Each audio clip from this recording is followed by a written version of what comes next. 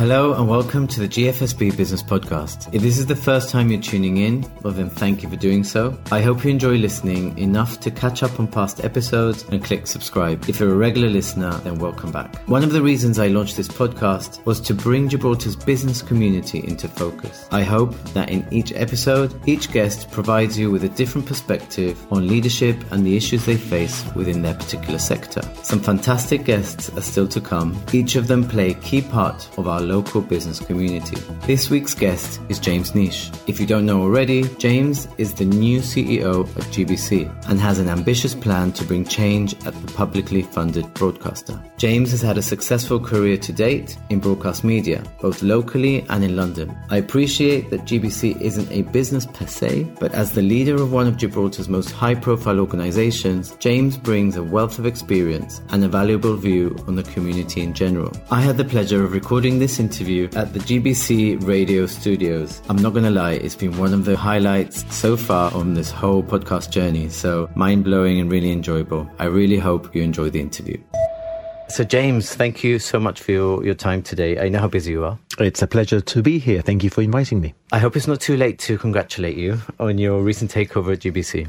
It never is, David. It never is.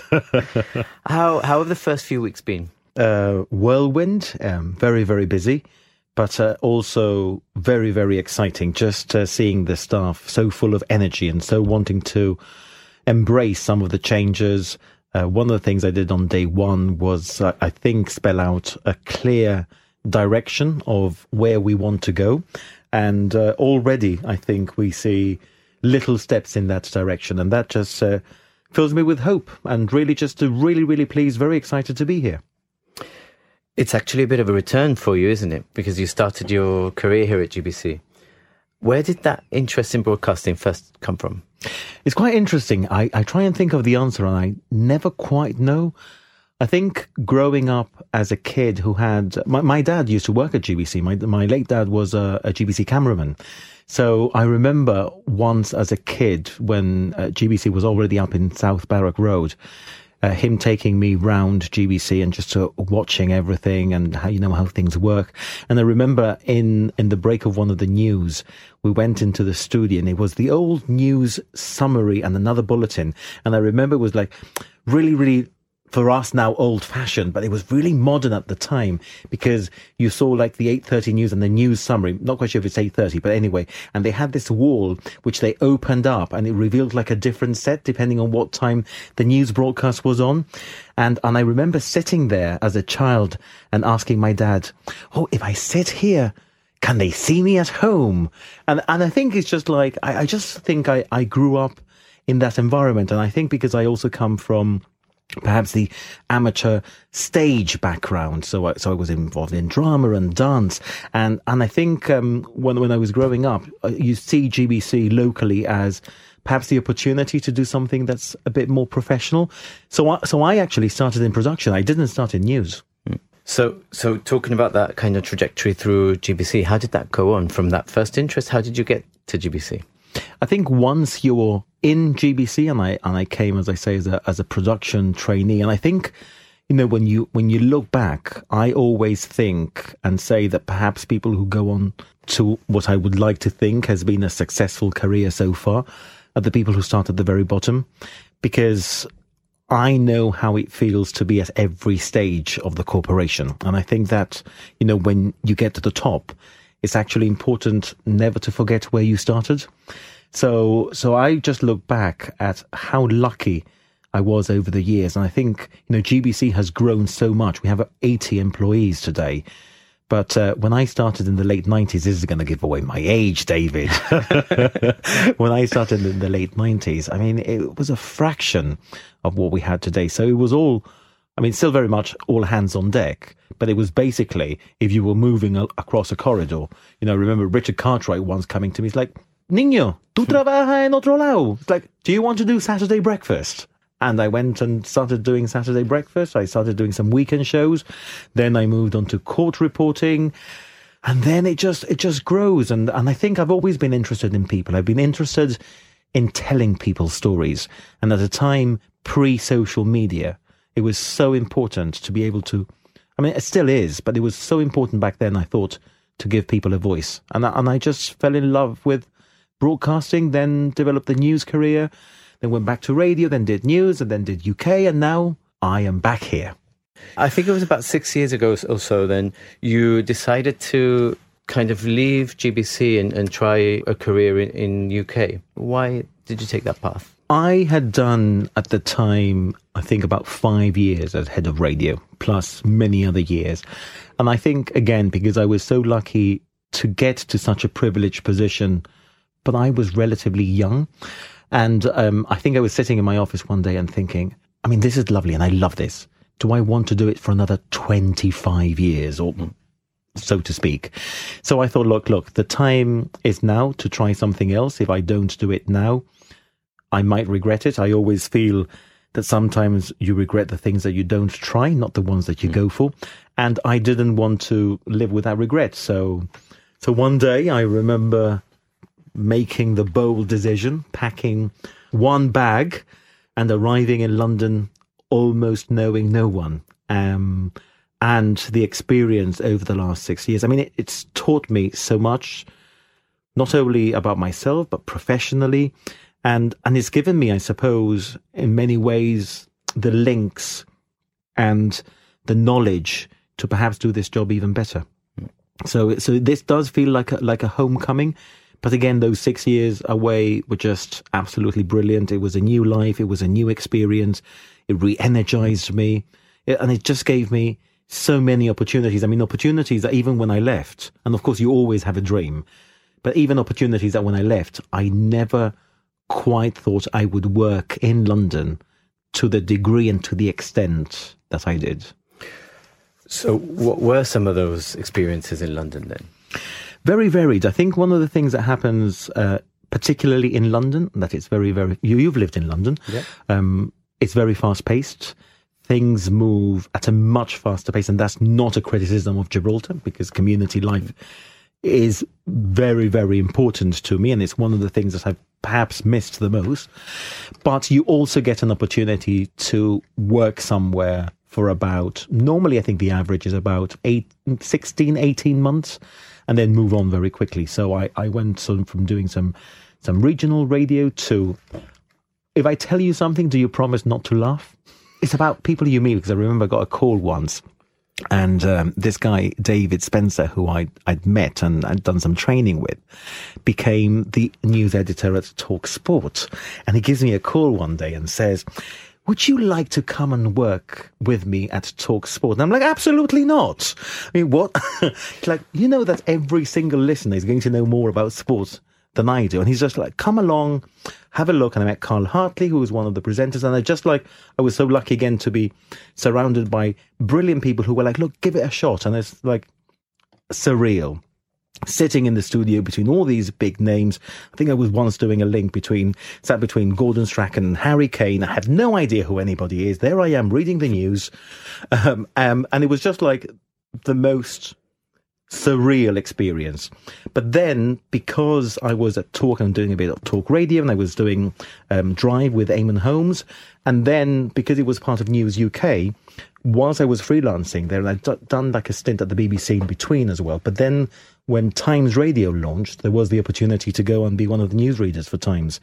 So it was so exciting because we launched Times Radio during lockdown, and to have been one of the original newsreaders on the station, again, another pinch me moment. And then in between that, I'd been doing because I was mainly freelance, so I was doing a lot of reporting as well for BBC South East, driving across the entire South East on the wrong side of the road, as far as I'm still concerned.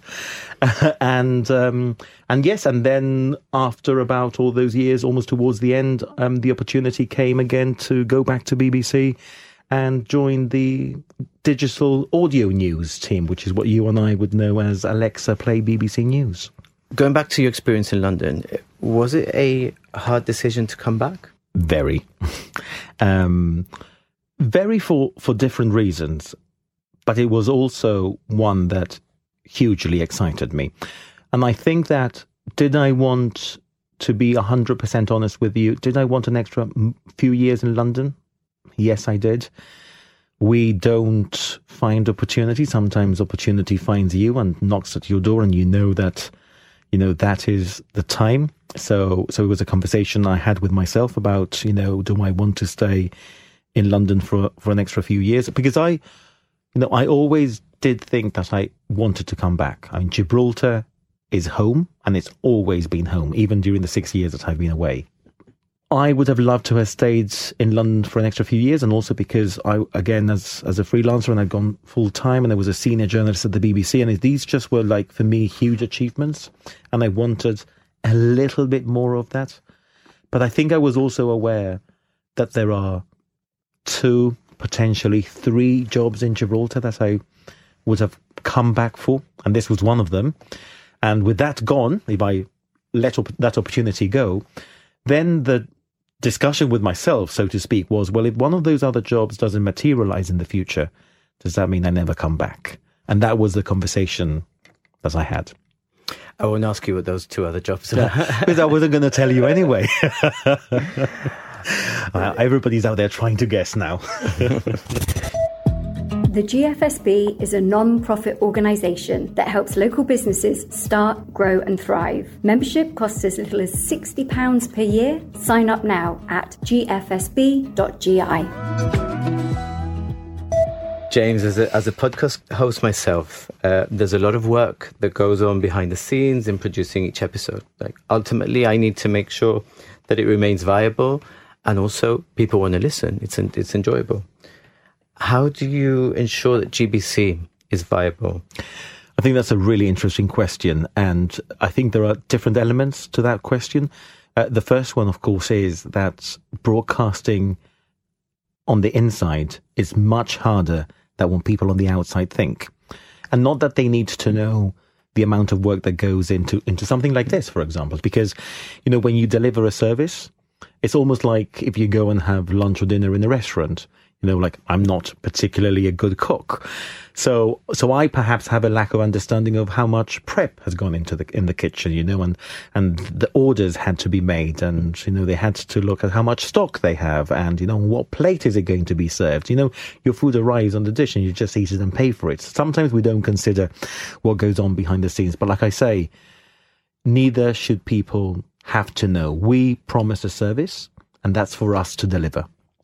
As far as providing value, I think one of the, and I've said this before, I think I said this on GBC's City Pulse program, we are very lucky to be able to finance a broadcaster like GBC as a community. And I think that is vital. I think that is important for democracy. That is important for community life.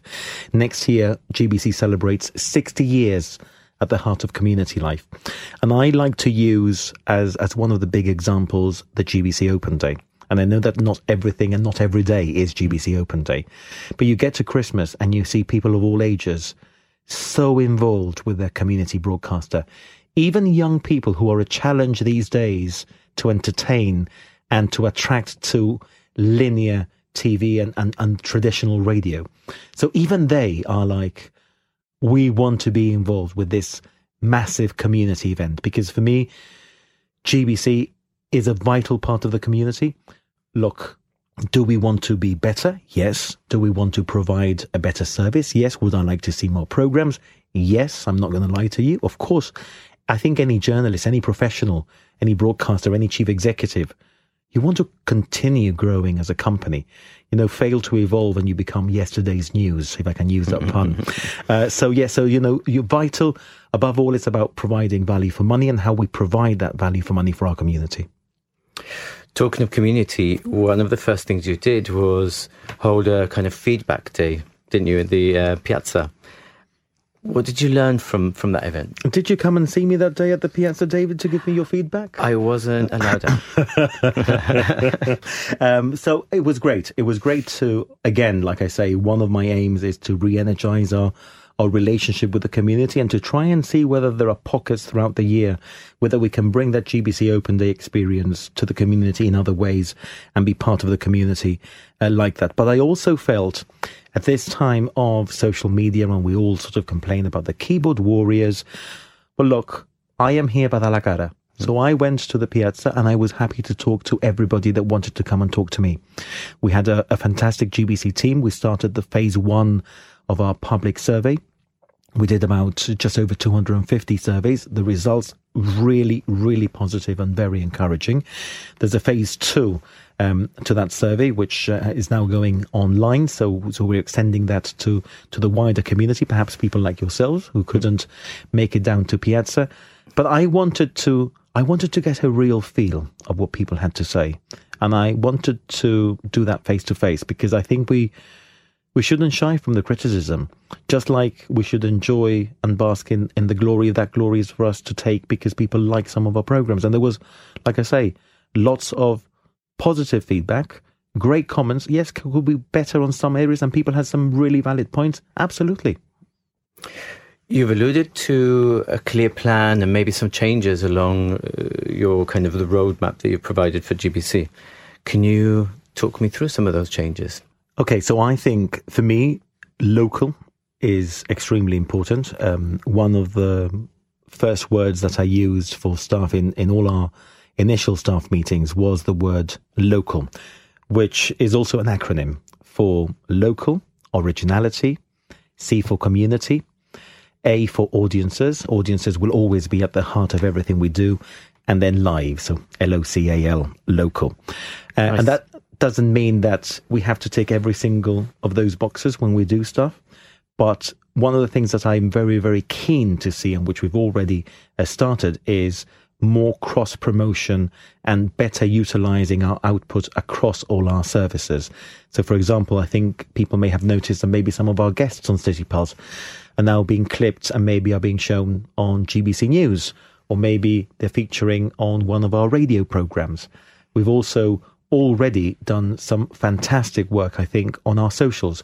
We're really pushing out the stories that we think matter to people, because it's also about telling people we are having these conversations at GBC. And sometimes we just have to put ourselves out there, because if people are really busy and are not sitting to watch a 1 hour program, or younger people do not want to sit and watch an hour program, perhaps we can give them 3 minutes from our content. Because ultimately for me, it's about consuming our product. And whether you consume some minutes on social media, or whether you decide to be a Radio Gibraltar listener from 9 in the morning to 5 in the afternoon when you're sitting in the office, which I know a lot of people do, and we're very, very lucky to have that kind of reach, or whether you just tune in and out of different programs on TV. I think it's about providing the variety and making sure that we're doing the best we can for as many people as possible. So, James, a lot of us will recognise you from our TV screens, from hearing you on the radio, from seeing you on the BBC World Service and being that kind of proud of Gibraltar having a presence there. We know what you're like as a journalist. What can you tell us of your approach as a CEO? I think that's a really interesting question, and I think it's great that people like you and I think the community see me as first and foremost the journalist. I'm very, very proud of that. Remember, I also spent 5 years as head of Radio Gibraltar and online. So I suppose that in a way already back then shaped a bit of my managerial experience. But on the sidelines, and this is now dormant because obviously I am very, very busy.